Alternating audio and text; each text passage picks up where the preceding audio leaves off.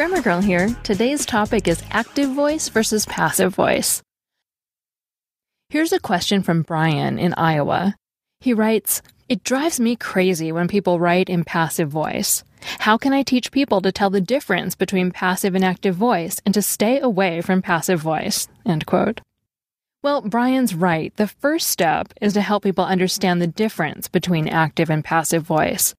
Because although many people believe they should avoid the passive voice, fewer people can define it or recognize it.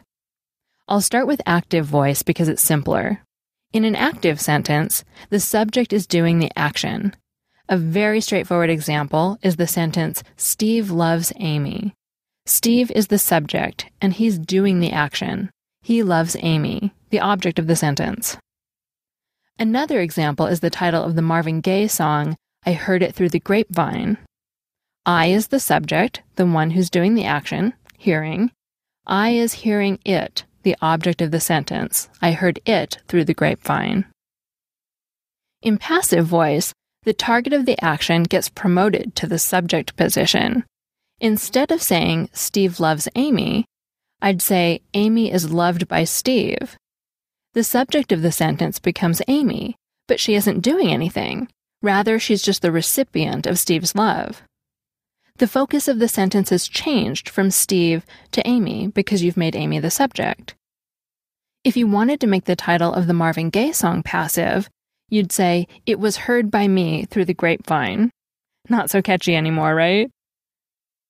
A lot of people think that all sentences that contain a form of the verb to be are in passive voice, but that isn't true. For example, the sentence, "I am holding a pen," is in active voice, but it uses the verb am. I am holding a pen, and am is a form of to be. The passive form of that sentence is, "The pen is being held by me." Notice that the subject, the pen, isn't doing anything in that sentence. It's not taking an action. It's passive. One clue that your sentence is passive is that the subject isn't taking a direct action. Another important point is that passive sentences aren't incorrect. It's just that they often aren't the best way to phrase your thoughts. Sometimes passive voice is awkward, and other times it's vague. Also, passive voice is usually wordy, so you can tighten your writing if you replace passive sentences with active sentences. When you put sentences in passive voice, it's easy to leave out the person or thing doing the action.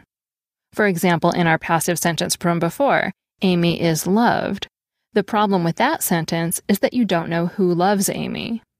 In fact, politicians often use passive voice to intentionally obscure the idea of who's taking the action. Ronald Reagan famously said mistakes were made when referring to the Iran-Contra scandal. Other examples of passive voice for political reasons could include bombs were dropped and shots were fired. Pay attention to the news and listen for examples of passive voice. Also, a reader named Matthew commented that businesses sometimes use passive voice. He notes that it sounds better to write, "Your electricity will be shut off," than "We, the electric company, will be shutting off your power." Finally, a recent study suggests that less educated people, those who dropped out of school when they were 16, have a harder time understanding sentences written in passive voice than those written in active voice. I only had access to the press release, not the original study, but the results made it seem as if you should stick with active voice if you're writing for the general population. On the other hand, passive voice does have some advantages. For example, if you truly don't know who is taking the action, then you can't name the person. This is especially common with crime reports. For example, a security guard might write, "The store was robbed," because nobody knows who the robber was. Passive voice is also sometimes useful in fiction writing. For example, if you were writing a mystery novel and you wanted to highlight missing cookies because they're central to the story, passive voice is the best option. It would make more sense to write, "The cookies were stolen," instead of "Somebody stole the cookies." The difference is subtle, but in the passive sentence, "The cookies were stolen," the focus is on the cookies because they're the subject. In the sentence, "Somebody stole the cookies," the focus is on the unknown somebody.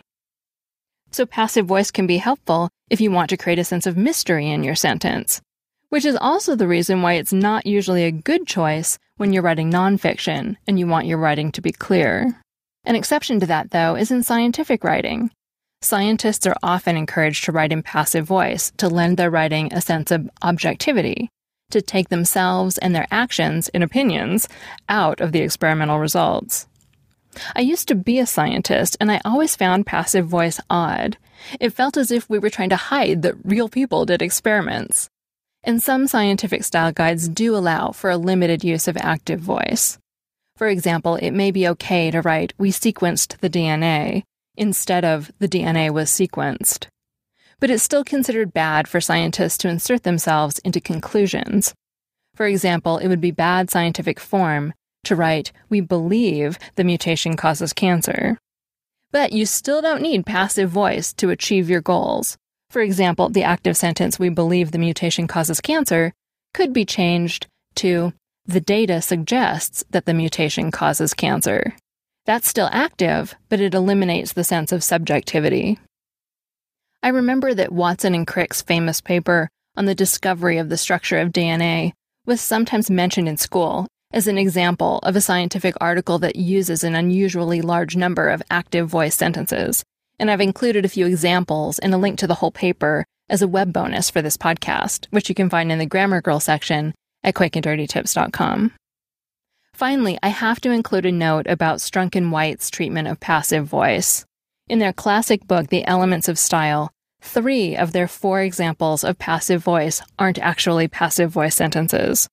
I'll put a link in the transcript to a couple of pages that explain the problems. But if you rely on the elements of style, as so many people do, be aware that this is a problem with that book. And a quick congratulations to 2 Quick and Dirty Tips podcasters who are reaching a milestone. The Nutrition Diva and the Public Speaker are each releasing their 100th podcast episode this week. If you aren't already subscribed to their shows, check them out. You can learn 100 ways to eat healthier and 100 ways to communicate more persuasively. Finally, I've started producing another podcast you might enjoy called Behind the Grammar. It's much more informal than this show, and I generally alternate between interview shows and news shows about language, publishing, and social media. Like I said, it's quite different, but if it sounds like something you might enjoy, just search iTunes for Behind the Grammar. And you can always find more great Grammar Girl episodes in the archives at quickanddirtytips.com. That's all. Thanks for listening.